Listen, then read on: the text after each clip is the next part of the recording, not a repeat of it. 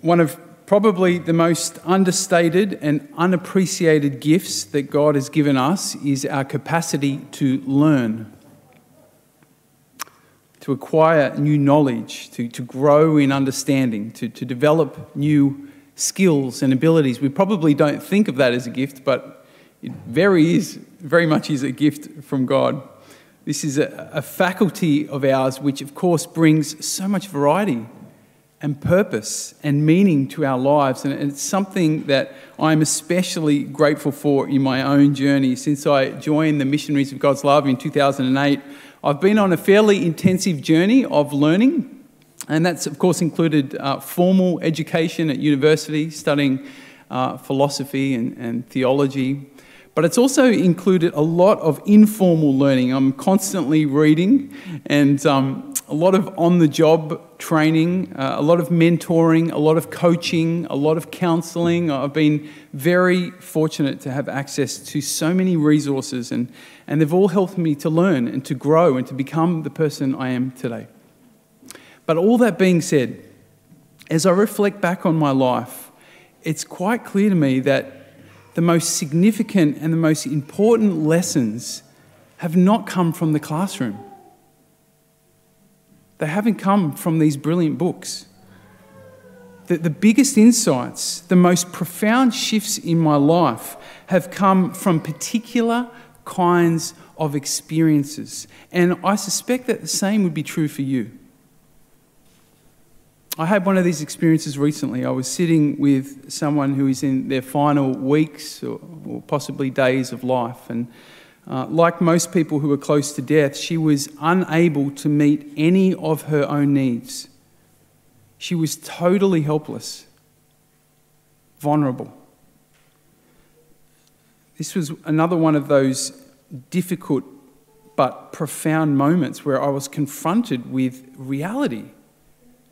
As I was sitting there with her, I couldn't help but think to myself that, regardless of how important or powerful or competent or wealthy a person might be in their life, it will all be taken away. And it's all pretty much useless and meaningless in the end.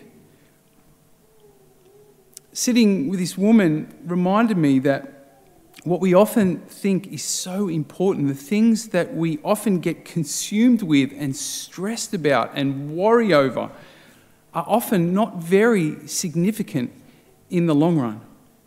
It made me think about my own life. What really matters. And what will matter for me when I'm at that point in my journey and I'm facing my last few days. What will really matter then? This was one of those precious learning moments for me that gave me an insight that I'm unlikely to ever find in a book or even from the greatest teacher. I want to suggest to you today that this more profound kind of learning can only come from leaning into the mysteries of life, from contemplating those profound aspects of our human experience, like love and suffering and beauty and, of course, death. This is what our author in the first reading is doing. The author of this book of wisdom is beholding the mystery of God. Listen to him. He says, "Who can know the intentions of God? Who can divine the will of the Lord?" It's hard enough for us to work out what is on earth.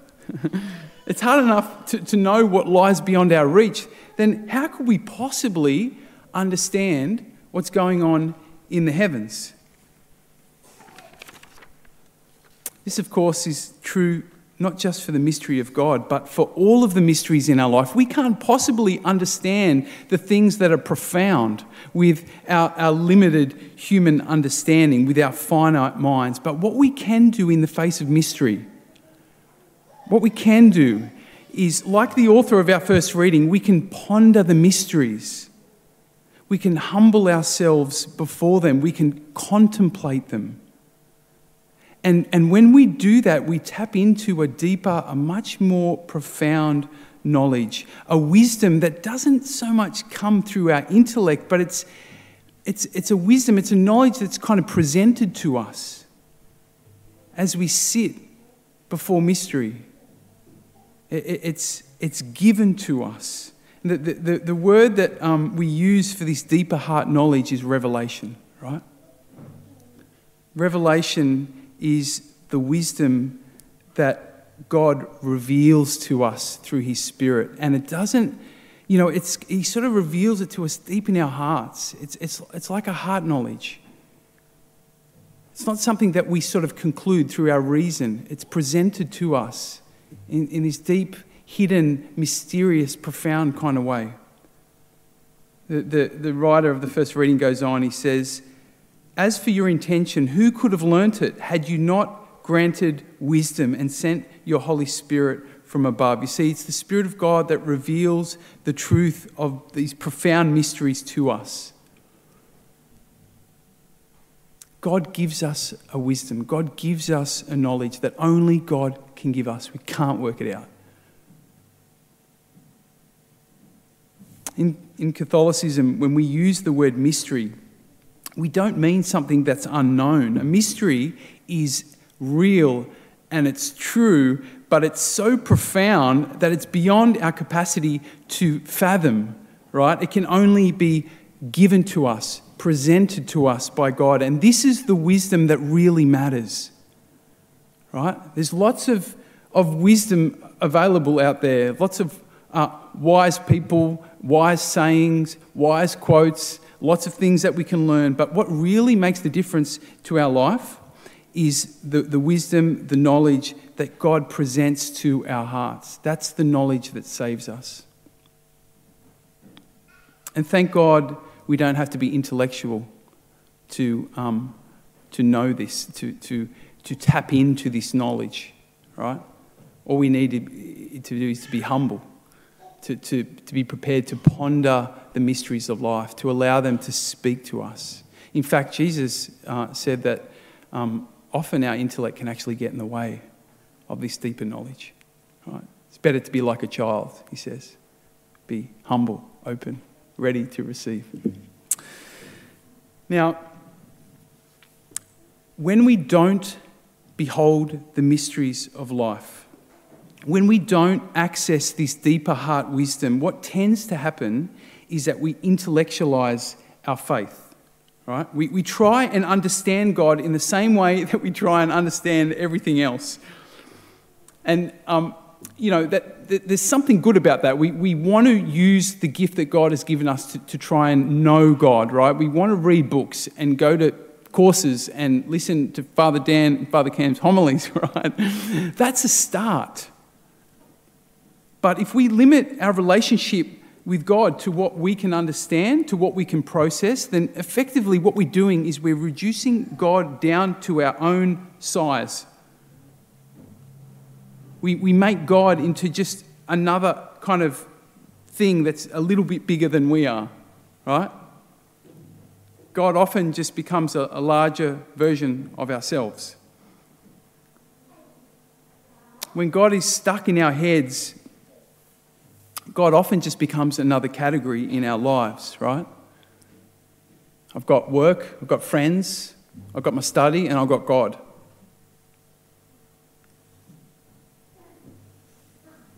This brings us to the gospel reading for today. This is a pretty confronting teaching of Jesus, one of his most confronting. He says to me, "If any man comes to me without hating his father, mother, wife, children, brothers, sister, yes, his own life too, he cannot be my disciple." Here's Jesus' point. We can't put God in the same box as everyone else. We can't reduce God in our heads to the same kind of size as everyone else, to the same importance as everything else. Because when we do that, God can't really make a difference in our life at all. God's far too small when he's just another category in our minds.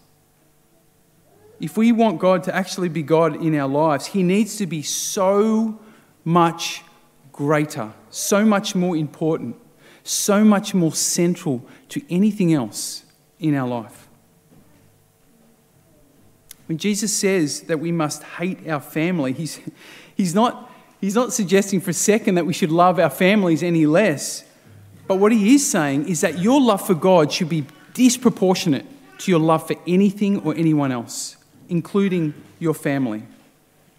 When he uses the word hate, it's just a dramatic way of saying prefer, right? You should prefer God more than any. God should be so much greater, so much more important than even your family. When he says that you must carry your cross and come after me, what he's saying is that your trust and your hope in God should be so great, should be so strong, that you're willing to accept whatever inconveniences, whatever suffering comes your way, because you know that'll pale in insignificance compared to the promise that you have in God. When he goes on and finishes today by saying that we must sell all our possessions if we want to follow him, what he's saying is that God must be so valuable to you that you're willing to let go of temporary treasures so that you can have the treasure that really counts. Can you see what Jesus is getting at here? His basic point is that if we really want God to make a difference in our life, that we need to blow God up, right? And I don't mean detonate God, but you know what I mean? Like blow him up, magnify him.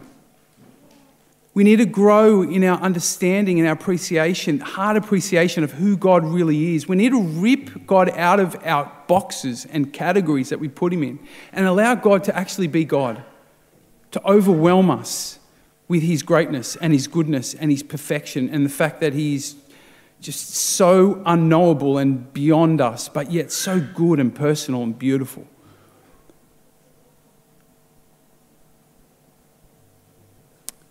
What I'm proposing today is that if we want to blow God up, if we want to magnify God in our lives, one very special and important and powerful way we do that is by beholding the mysteries of life. By leaning in to the things, those parts of our life that are profound, contemplating them, allowing them to teach us, to speak to us, to open us more deeply to the mystery of God.